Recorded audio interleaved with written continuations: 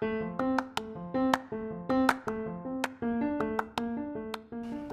there, it's Therapist Tiara, and I'm so glad you're able to meet with me today. So, last week we talked about adverse childhood experiences. Did you get a chance to take the quiz? If so, what did you score? Remember, adverse childhood experiences have the power to shape your adulthood. In last week's session, we discussed the example of Oprah Winfrey's character in the movie The Color Purple. Her character, Miss Sophia, she responded in aggression when she was surrounded by a mob. The mob triggered her childhood hurt.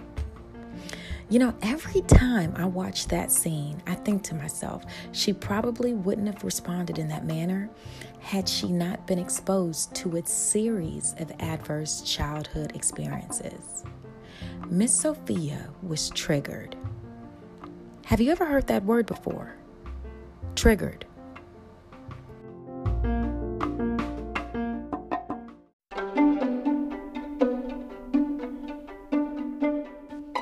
What does it mean to be triggered?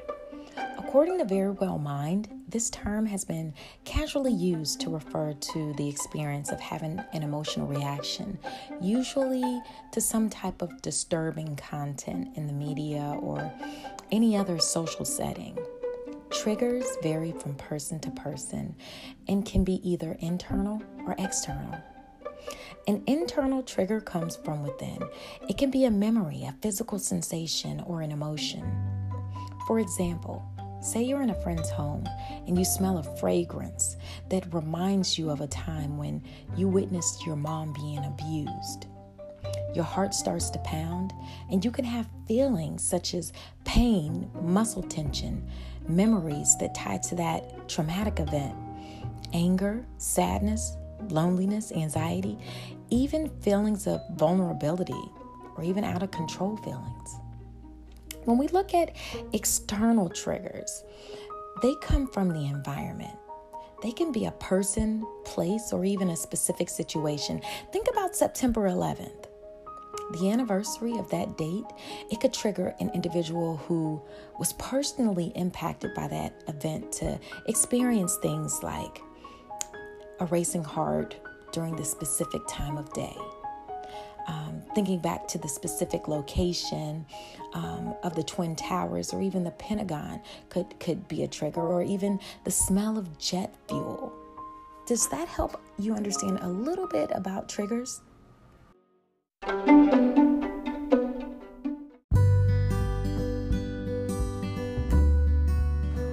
When I think about trauma, it makes me think about my grandmother on my mom's side.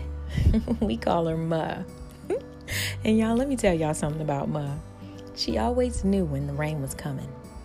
It wasn't because of the news or the newspaper or anything like that. I can remember her sitting on the edge of the bed and rubbing her knee. She'd look up to the ceiling and say, it's gonna rain today. You see, Ma's arthritis would tell her that something was coming. It was her body that gave her an indicator or helped her to remember, okay, something's about to happen. Now, you're probably wondering, okay, Therapist Tiara, what does triggering have to do with Ma? Okay, listen up, I'll tell you.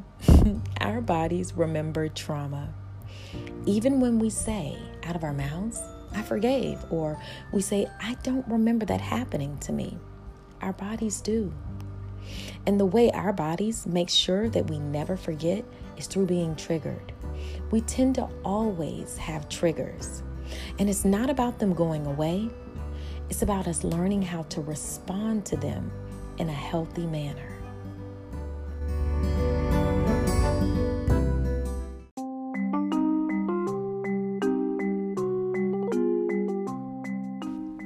Worked with so many men, women, and children who have experienced adverse childhood experiences. And I'll be the first to tell you that changing how they responded to their triggers wasn't something that happened overnight. And the change did not happen alone with just me and the client. It was through us working together to find a safe and healthy network of supports. Think about it like this. When you first learned how to write, someone more than likely stood behind you and covered your hand to guide it as you wrote out your first letter A or letter B. You then more than likely used a stenciled picture of the letter A or B.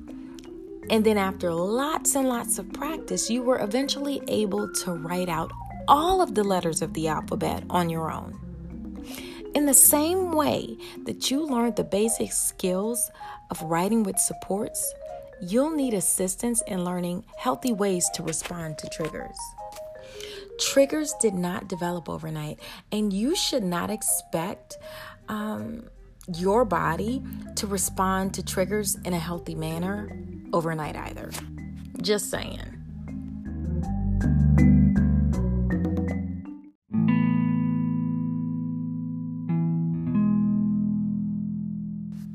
It's about submitting to the process.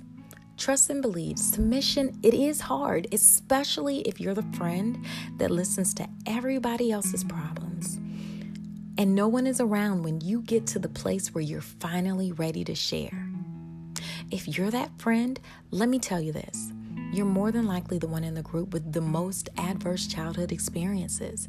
Now, I'm not here to judge. I just want to support, okay? Hear my heart. When you bury your trigger-driven emotions, unhealthy behaviors tend to sprout in the lives of our children. We don't want that.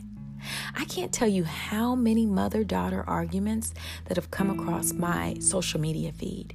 It breaks my heart because when I see division on that level, I see the root, and it is typically associated with an adverse childhood experience that was not dealt with.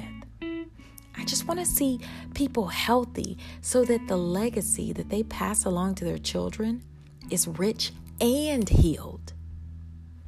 If this is you, please go on and schedule an appointment with a therapist. You'll thank me later.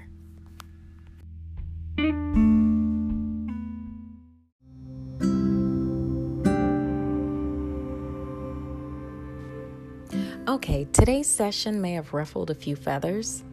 And I want to encourage you to take a deep breath in through your nose and out through your mouth. In through your nose and out through your mouth.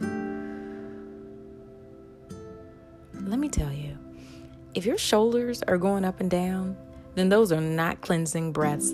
That's hyperventilating. In through your nose and out through your mouth. It is so important. And your chest should be going up and down. How about you YouTube a video on that? I get it. Today's topic, it is a little different, and I'd like to encourage you to consider calling or texting someone from your tribe, whether it's a trusted friend or an encouraging parent, a support person, or even a good coworker. Reach out and maybe chat with them about this podcast while you await your next scheduled appointment. So, yep, you guessed it. That's your homework or your action item for this week. I want you to practice deep breathing and talk to somebody from your tribe for encouragement.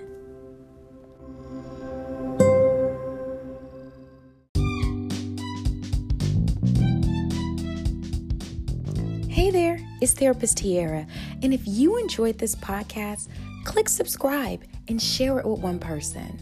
You can find this podcast and others by searching at Therapist Tiara on Apple and Spotify. You know what? I'm on just about any other podcast platform right now. Let's agree to break these generational patterns together. See you soon. Bye.